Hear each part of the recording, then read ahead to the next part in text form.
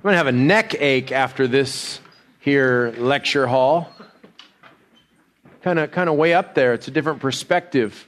I wonder how I look. I'm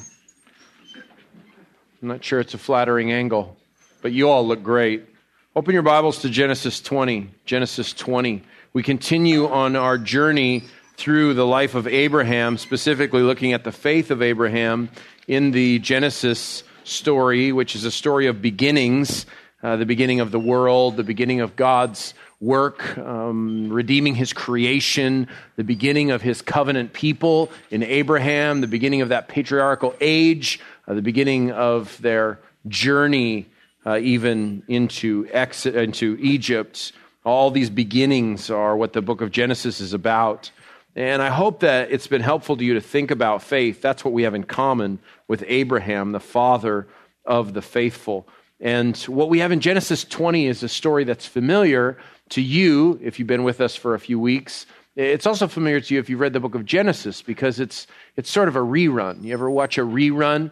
Maybe a favorite show you've watched again and again, if you're a Doctor Who fan, or if you're into the Gilmore Girls because you came in a time machine from the 90s, or whatever. If there's a show that you've repeatedly watched, you understand the nature of a rerun. Well, many biblical scholars thought for some time that this was just a rerun of chapter 12. Abraham pulls the "my wife is my sister" lie. And he already did that in Egypt, but this isn't merely a rerun. This is the same sin rehearsed in a new environment. 20 years have passed, but Abraham still falters. He still struggles with unbelief. He still fails to hang on to the promise. I don't know if that sounds unbelievable to you, but if you've ever believed God and simultaneously struggled with the same sin more than one time, then I think this text might have some help for you. I think it might be very believable after all. Genesis chapter 20, I'll read to you 1 through 18. Now Abraham journeyed from there toward the land of the Negev and settled between Kadesh and Shur. Then he journeyed in Gerar. Abraham said of Sarah his wife, "She is my sister." So Abimelech, king of Gerar, sent and took Sarah. But God came to Abimelech in a dream of the night and said to him, "Behold, you're a dead man because of the woman whom you've taken, for she is married." Now Abimelech had not come near her, and he said, "Lord, will you slay a nation even though it's blameless? Did he not say to me, 'She is my sister'? And she herself said, 'He is my brother.' In the integrity of my heart and the innocence of my hands, I have done this." And then God said to him in the dream, "Yes, I know that in the integrity of your heart you have done this, and I also kept you from sinning against me. Therefore, I did not let you touch her. Now, therefore, restore the man's wife, for he is a prophet. And he will pray for you, and you will live. But if you do not restore her, know that you shall surely die, you and all who are yours." So Abimelech rose early in the morning and called all his servants and told all these things in their hearing, and the men were greatly frightened. Then Abimelech called Abraham and said to him, "What have you done to us? And how have I sinned against you, that you have brought on me and on my kingdom a great sin? You have done to me things that ought not to be done."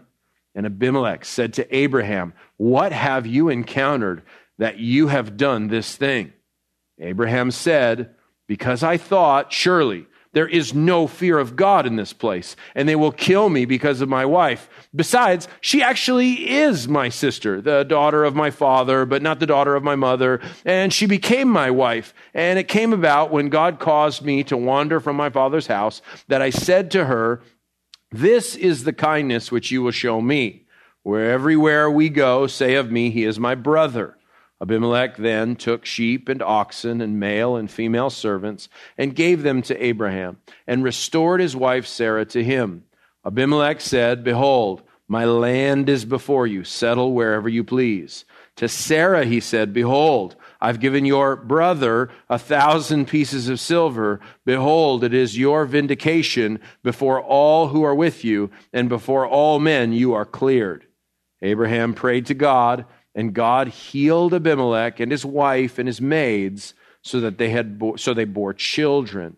For Yahweh had closed fast completely all the wombs of the household of Abimelech because of Sarah, Abraham's wife.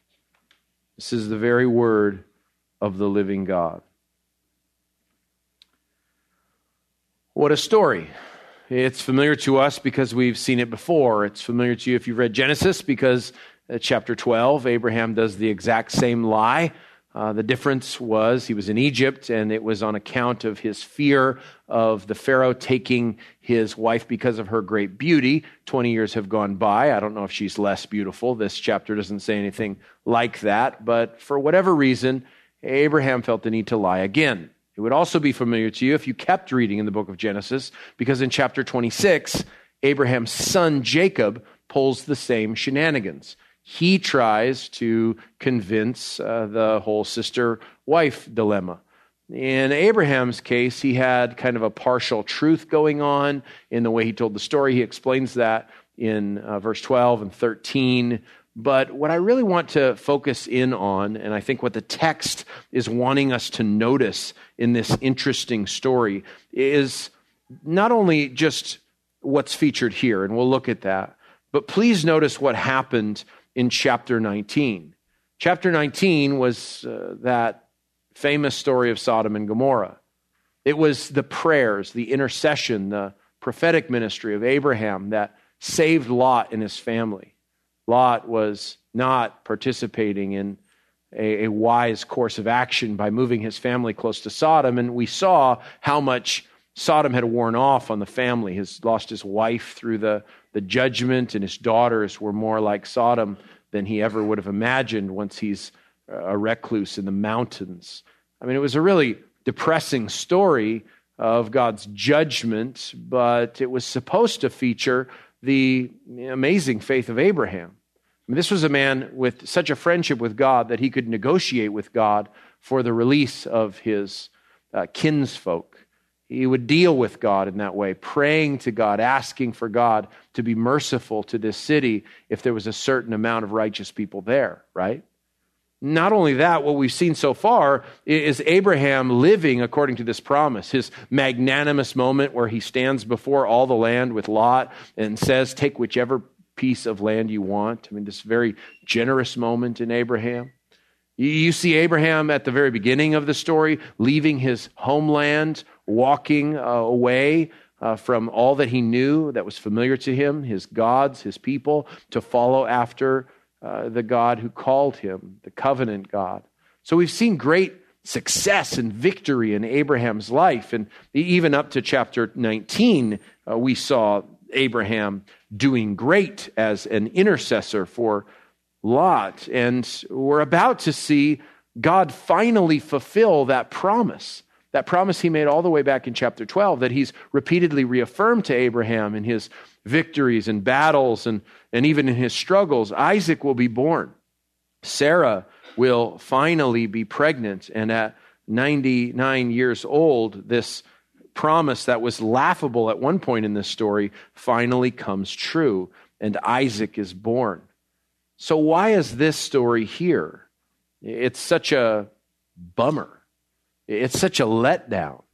I mean, we've been seeing Abraham's faith only on the increase since chapter 12 when he pooched it badly with the sister-wife lie. But now we're back. We're back to Abraham messing up. Abraham telling a lie. Abraham acting not out of faith, but out of fear. And I think what's happening in chapter 20 it's a bit of a parenthesis in this story. A story of Abraham's increasing faith and faithfulness to God, but it's a very human story, a very real story. And like your story of faith, what you see in this Abraham story is that every true servant of God, everyone who believes God, everyone who has faith, will, in this fallen world, have moments of unbelief. They will succumb to sin and temptation. And how you think about that is going to help you in your battle against sin and in your desire to continue to be faithful.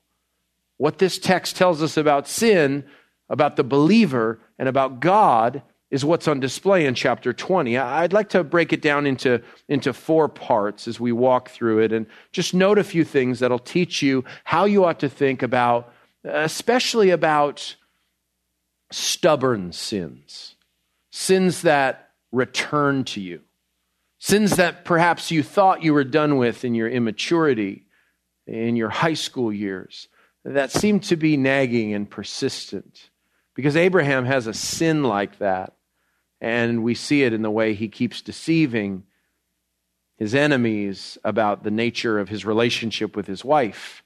He puts his wife in grave danger in these situations, and he puts the promise of God seemingly in great danger as well. She is supposed to be pregnant by Abraham's means. She is supposed to have the promised child, and when she's locked up in a harem with Abimelech, and when she's in the Pharaoh's household as one of his women, the promise looks like it's in a really dire spot. But what can we learn about stubborn sins? Stubborn sins is the title of this sermon. Stubborn sins. Abraham has one at least, and perhaps you have a few. What can this chapter teach us about how to deal with those and how to think about those? Well, first off, in verses 1 and 2, and we'll dip into the story a little further, I'd like you to note how God evaluates sin. Note how God evaluates sin.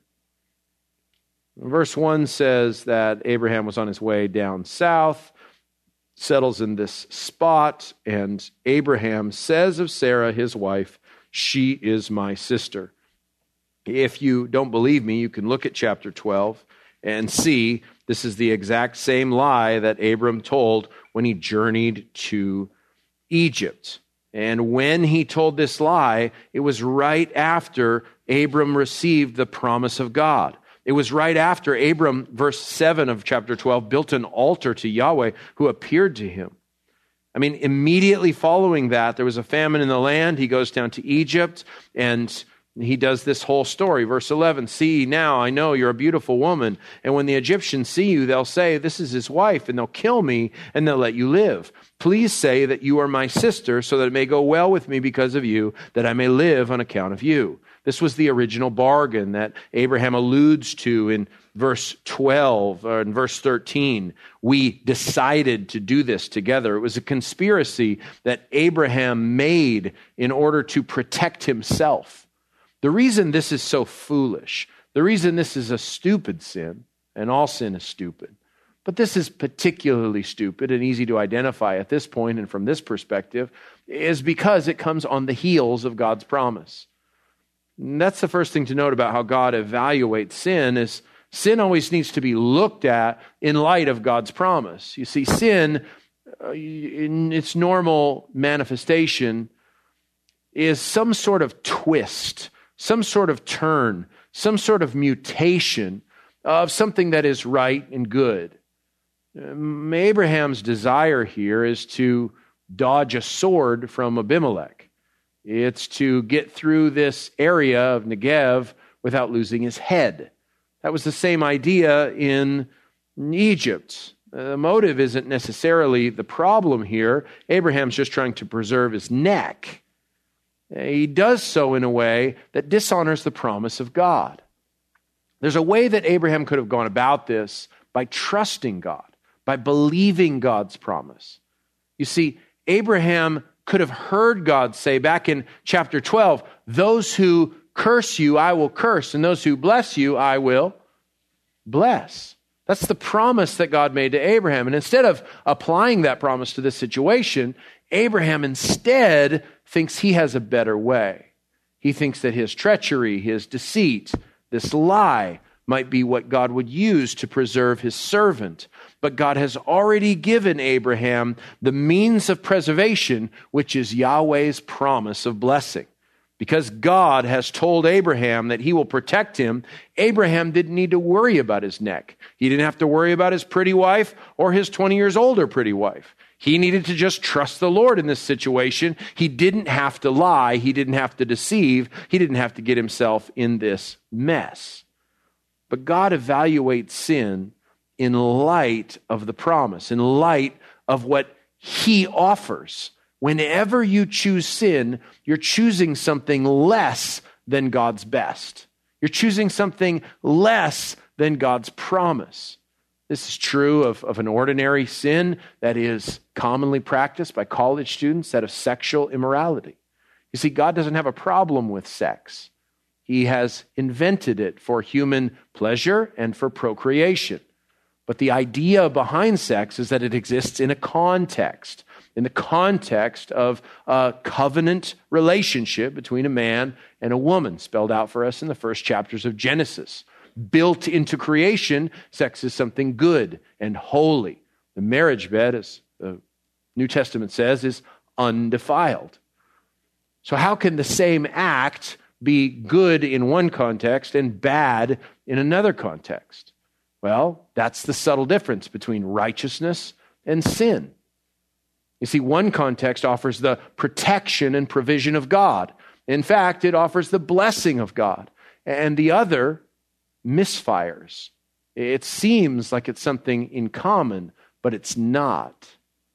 And that's true of so many other sins, whether it's lying, like in the case of Abraham. What had Abraham ought to have done? He ought to have trusted God and spoke the truth. By speaking the truth, he would have seen how mighty God could keep all his promises. I'd like you to skip forward a little bit to verse 7 to note one more thing about how God evaluates sin. How does God think about sin? You know, it's less than his perfect standard, but please also see this in verse 7. In the dream, this vision that God gives to Abimelech, this pagan king, now therefore restore the man's wife, for he's a prophet. That's a tough one. God calls him a prophet, even though he just did something obviously sinful, even to the morals of Abimelech, but we'll come to that later. He will pray for you and you will live, but if you do not restore her, if you don't give the wife back to Abraham, know that you will surely die, you and all who are yours. Did you catch that? I mean, he has these massive consequences. Why such massive consequences over what seemed to be an accidental offense on Abimelech's part? That's what he says. Why such high consequences? Why would he be destroyed and all who are his would face destruction? Well, this tells us something else about how God sees sin. One of the reasons God takes sin so seriously isn't just that it's a twist of God's word, of God's promise. It's also that God takes sin very personally. Look at the end of verse 6. Yes, I know that in the integrity of your heart you've done this, and I also kept you from sinning against me. Therefore, I did not let you touch her. What? The Bible is so interesting. The way that God presents himself to us in the scriptures is mind-blowing at times, isn't it? Did you catch that language? Also, I kept you from sinning against me. See, no hanky-panky happened with Abimelech and Sarah. Something went wrong at the harem that night. He picked somebody else, or he fell asleep, or whatever it was. But Sarah, for however long she was in Abimelech's possession, was not touched by Abimelech. He said that that was true, and God confirmed that. He sees everything. But there was something in God's involvement that protected this woman from a very dangerous and susceptible situation. And that's a little glimpse of the sovereignty of God. But I want you to see what's so significant about how God evaluates our sin in that verse. Look what he says. Yes, God did something. We don't know exactly what it was, but he prevented Abimelech from touching Sarah. Notice that he says, I kept you from sinning against me. In the ancient Near Eastern world, adultery was a sin. Even in pagan cultures, they thought of it as a violation, really of property rights, is how they talked about it in Babylon and in other ancient Near Eastern sources. A wife was considered property in the pagan world, and because someone took the wife, that was a violation of that man's rights. That's how they talked about it way back in the day. Now, adultery was seen as a serious offense, and it was one that was committed not against the wife in the ancient world. It was one that was committed against the husband. His property rights had been violated. His goods had been damaged. Now you understand, I'm not agreeing with this perspective. I'm telling you how it worked in the ancient Near East. Now, please understand, this tells us, one, about the reality of this moral situation being somewhat universal, that adultery is always seen as a violation of trust. But what we're seeing here isn't that this was identified as a sin against Abraham, that Abimelech ultimately wasn't just sinning against Abraham. That would have been the cultural definition. But God in this vision tells him that I prevented you, Abimelech, from sinning against me. Me. God evaluates your sin not only in how it damages you, how it affects you, how it ruins your human relationships on a horizontal level, but God thinks about your sin as it affects him. And I wonder if you think about your sin that way. Do you primarily think about the way your sin impacts you? You feel guilty, dirty, unclean, unworthy? Do you feel bad about the person that you sinned against? Or do you think about your sin vertically? Do you think about how your sin affects God, the one who made you in his likeness and image, the one who sent his son to die on the cross for the forgiveness of sins? Do you think about how it affects your witness as his representative? Is that how you think about your sin? Because that's a very godly perspective about sin. To God, our sin is evaluated not just as a violation of his perfect standard, but as a personal offense to God himself. You'll find this all over the Bible. In the story of Joseph, as Joseph is a servant in the house of Potiphar, and Potiphar's wife tries to get with him and grab him, and he leaves his North Face jacket behind and runs out in the streets. Do you remember what he says as he escapes her clutches? How could I, when she says, "Lay with me, Joseph." I don't know if she had that voice, but that would be further motivation to run. Lay with me, Joseph. Why did he leave his coat behind? He tells us it wasn't because she had a scary voice. It was because, how could I sin against God? How could I sin against God? Remember what David said after his great adulterous affair with Bathsheba in his song of repentance in Psalm 51. He said, "Against you and you alone have I sinned." It doesn't mean that the human damage of sin is nil. It means that the human damage of sin is nil compared to the divine offense. This chapter teaches us, especially when we think about stubborn sins, how God evaluates our sins. And I think one of the ways that we can fight stubborn sin is by thinking about sin the way God thinks about it, rather than calling it a peccadillo, or just a little sin, not a big deal. I'm just a fallen creature. What do you expect of me? Not thinking it in, well, it doesn't really hurt very many other people. It's just me. It's just my thought life. Rather than rationalizing and making excuses, adopt God's perspective on your sin. Against you and you alone have I sinned. Or in the words of God in Abimelech's dream, I kept you from sinning against me. Sinning against me. Hebrews 13:4 says the marriage bed is undefiled, or it's talking about adultery. I don't have that verse memorized. Hebrews 13:4. I was going to say it to you, and then my brain said file deleted. It says marriage is to be held in honor among all, and the marriage bed is to be undefiled. I was right. For fornicators and adulterers, God will judge. I mean, that verse has in it an insistence that fornication, that adultery, that a violation of the honor of marriage is something that belongs in God's court, not ultimately in a human court. The problem with breaking a marriage covenant is that you've offended a holy God, the one who authored and instituted the ordinance of marriage. Okay, so note how God evaluates sin. That's the first thing to note about stubborn sin. Second, verses 3 through 7, note how God intervenes for his servant. Note how God intervenes, or you could say stands by his servant.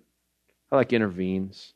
Verse 3, but God came to Abimelech in a dream in the night and said to him, behold, you're a dead man because of the woman whom you've taken, for she is married.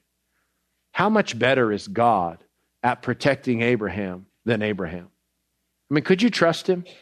Could you trust God? I mean, Abraham's got his wife in a sticky position. She's in the harem of a pagan king. She's locked up for we don't know how long enough that the harem has, the wombs of the harem have dried up, if I could say it like that. That's what verse 18 says, is that there was some way for them to observe that God's judgment had happened long enough that Abimelech noticed, how come nobody's getting pregnant anymore? I mean, if he had a harem, he would have seen that happen quite regularly. But now it wasn't happening at all. So however long Abraham put his wife in danger through his stupid, foolish sin, God was good at rescuing her. How much better is God at intervening for his servants than for his servants to intervene for themselves, especially using sinful means? You realize that God is going to overcome Abraham's sinful resistance, his unbelief, his fear, which is driving and motivating in him. What should Abraham have believed? Well, he should have believed the promise. He should have believed God will bless those who bless me. God will curse those who curse me. And that would have done Abraham a whole lot of good. But what about you? Do you have the same kind of promise?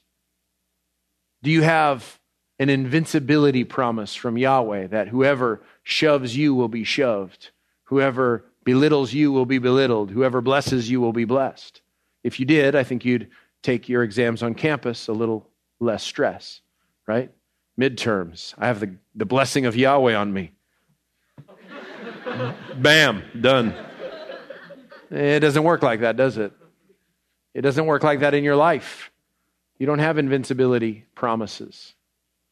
You don't have a promise that Christians will never be harmed. There's Boko Haram, and they slay hundreds of Christians in Africa every single month. Christians are persecuted and martyred. Christians are treated unfairly. What do we make of the promise of God? Will God still intervene for his servants? Well, I would say no and yes. No, in that we are not God's covenant person.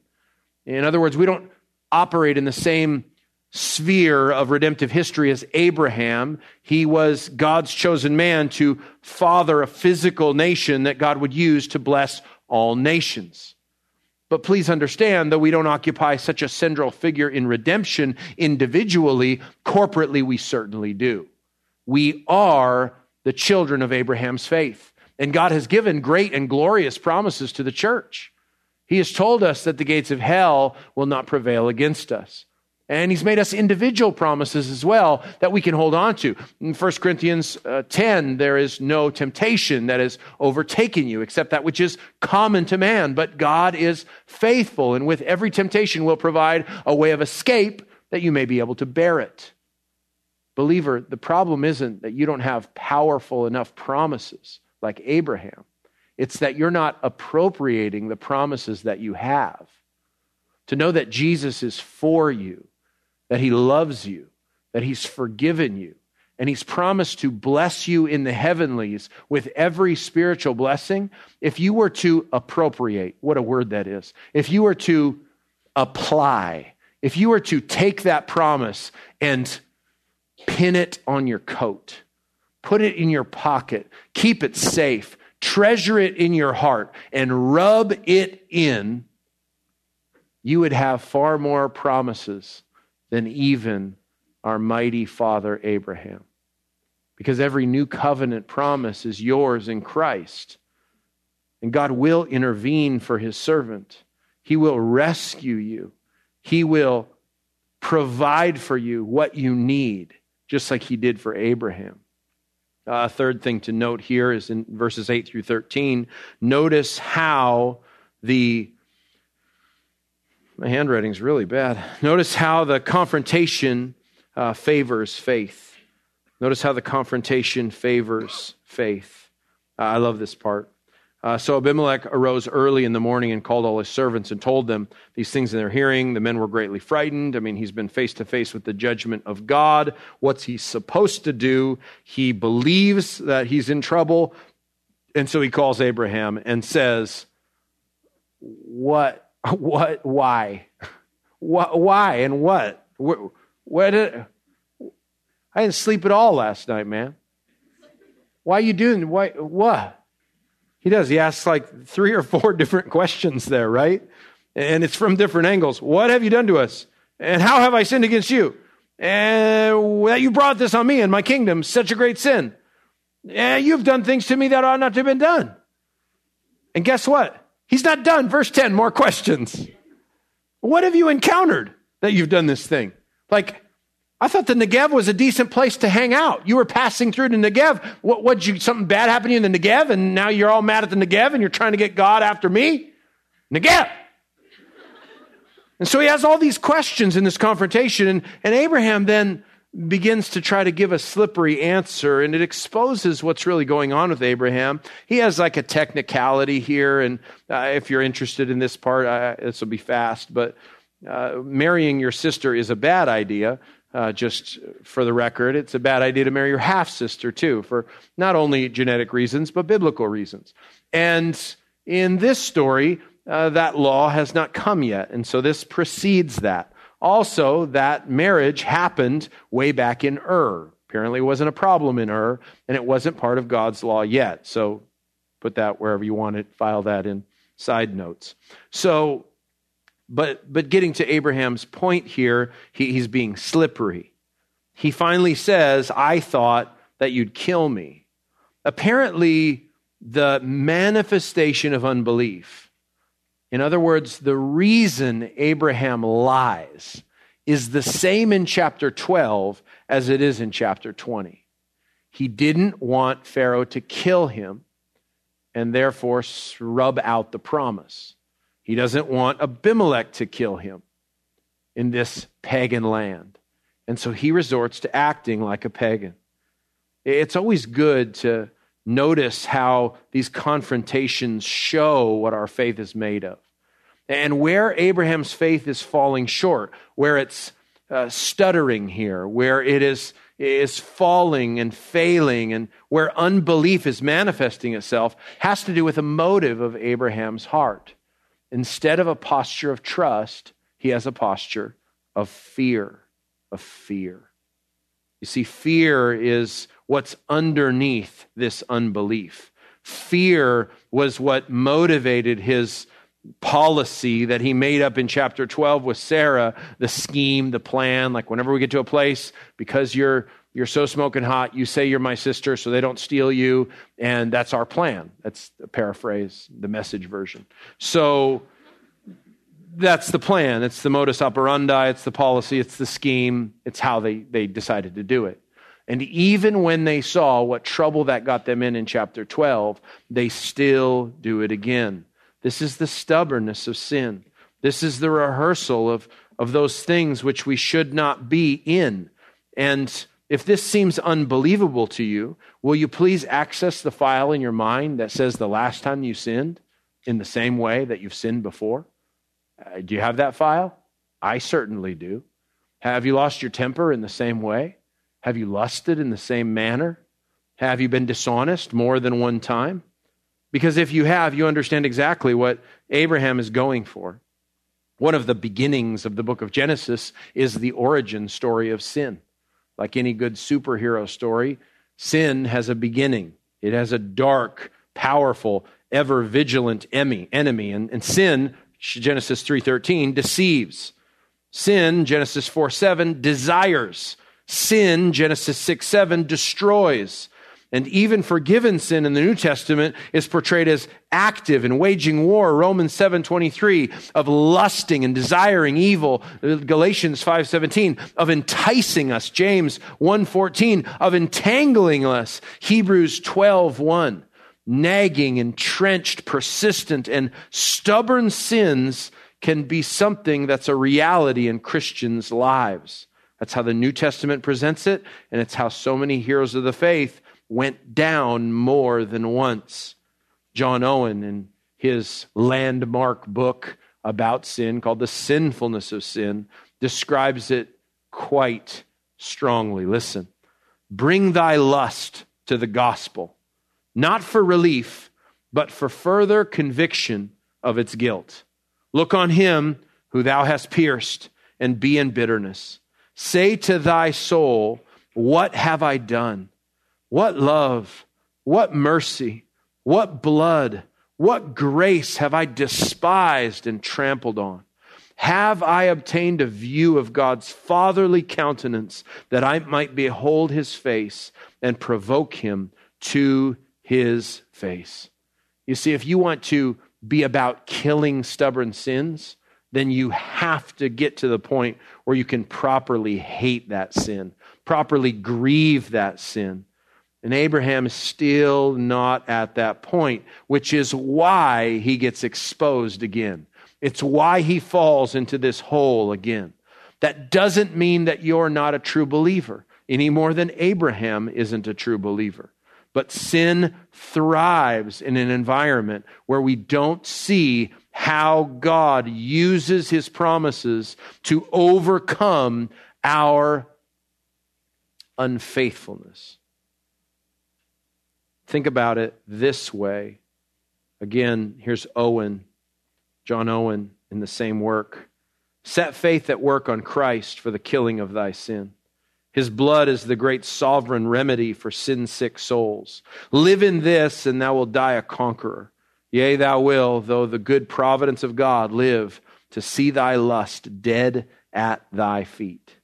You see, there is hope. And part of that hope is that God, in this confrontation, gives Abraham such amazing favor in this slippery explanation of Abraham's sinful, repetitive, and redundant sinful scheme, plan, mode that he keeps going back into. God still provides a way out. It's another reminder that our salvation, our deliverance, our redemption was never, ever based on our performance. You get that, right? Like the gospel isn't because you cleaned up your act. The gospel is the hope we have in Christ because you can't clean up your act. I mean, the only kind of people God saves are sinful people, bad people, dirty people, people who have offended God, not people who are religious and sweet, people who've cleaned up their act enough to be considered worthy. You understand, God has never thought of you as worthy because of anything you have done. God has thought of your worthiness in his presence only on the basis of what Christ has done. You get that? If you get that, you get the gospel. If you don't get that, you get manufactured religion, which is not going to save you, but damn you in hell forever. That's the difference between a religion of works and a religion of grace. And that's the last thing I want to note about stubborn sins, verses 14 through 17. Notice how grace overcomes sin. How grace overcomes sin. Verse 17, Abraham now functioning back in intercessor role. Remember, he was intercessor in chapter 19. He was deceiver in chapter 20. And now he's back to intercessor, the one who prays on another's behalf. He's in his prophetic role again. Abraham prayed to God, and God healed Abimelech and his wife and his maids so that they bore children. The baby factory in the Negev harem is back in full operation, and whatever the motivation was, probably Abimelech wanted a political alliance with Abraham. That's why he stole the wife. Whatever it was, everything has been set right. And the text explains to us in verse 18, for the Lord has closed fast all the wombs of the household of Abimelech because of Sarah, Abraham's wife. God's grace prevails even in our sin. And the logic of the New Testament isn't, okay, so I should sin more, huh? May it never be. The logic of the New Testament is where sin abounds, grace abounds all the more. And that's always where those who believe God and trust His promises will go back to. They'll all go back to not our vigilance against stubborn sins, though we will fight and we will bring the gospel to those sins and we'll try to see them the way God sees them, and we'll pray for progress and maturity, and by God's grace He will grow us. But ultimately we know that the only hope we have is that it's grace, not just in our salvation, but grace in our ultimate and final glorification. That there's grace upon grace. And that's what happens in this story. Because in the very next verse, it says, Yahweh took note of Sarah as He had said, and Yahweh did for Sarah as He had promised. Well, that certainly wasn't on the basis of what happened in chapter 20. But guess what? Nothing in your life that's a blessing from God is coming at you because you are such a worthy servant. You're not. That's not the way you should view yourself. I think a lot about the parable of the soils. Do you think about that one very often? Recorded for us 3 times in the Gospels. The account in Luke, I believe it's chapter 8, is one I draw your attention to. It is Luke 8. And you know the story. It's a parable about soil and about faith, about how sometimes something seems to be genuine faith, but then it blisters or gets choked out by weeds, the concerns of the world. You know the parable of the soil. The very end of that parable in verse 15 about the good soil, that's the true believer. It's not that there's no thorns. It's not that there's no birds. It's not that there's no dangers. It's that the soil was right. It was sent by God to a heart that was prepared to receive it, and it will bear fruit. As He says in the parable, 100 times as great, or over and over again. But look at what context true faith thrives. Verse 15. But the seed in the good soil, these are the ones who have heard the word in an honest and good heart, and hold it fast and bear fruit with perseverance. You see, the only way you're going to overcome stubborn sins is not to deny their existence, but to know that even in the good soil, perseverance is required. Holding fast is required. That if you believe on the Lord Jesus Christ, in His perfect life and in His righteous death in your place, if He is your substitute for your sins that makes you right with God, then it involves you believing, persevering, holding on, and fighting your sin with all of your might.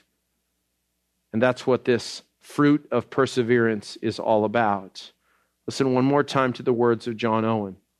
Set faith at work on Christ for the killing of sin. His blood is the great sovereign remedy for sin-sick souls. Live in this, and you will die a conqueror. Yes, you will, through the good providence of God, live to see your stubborn lust dead at your feet.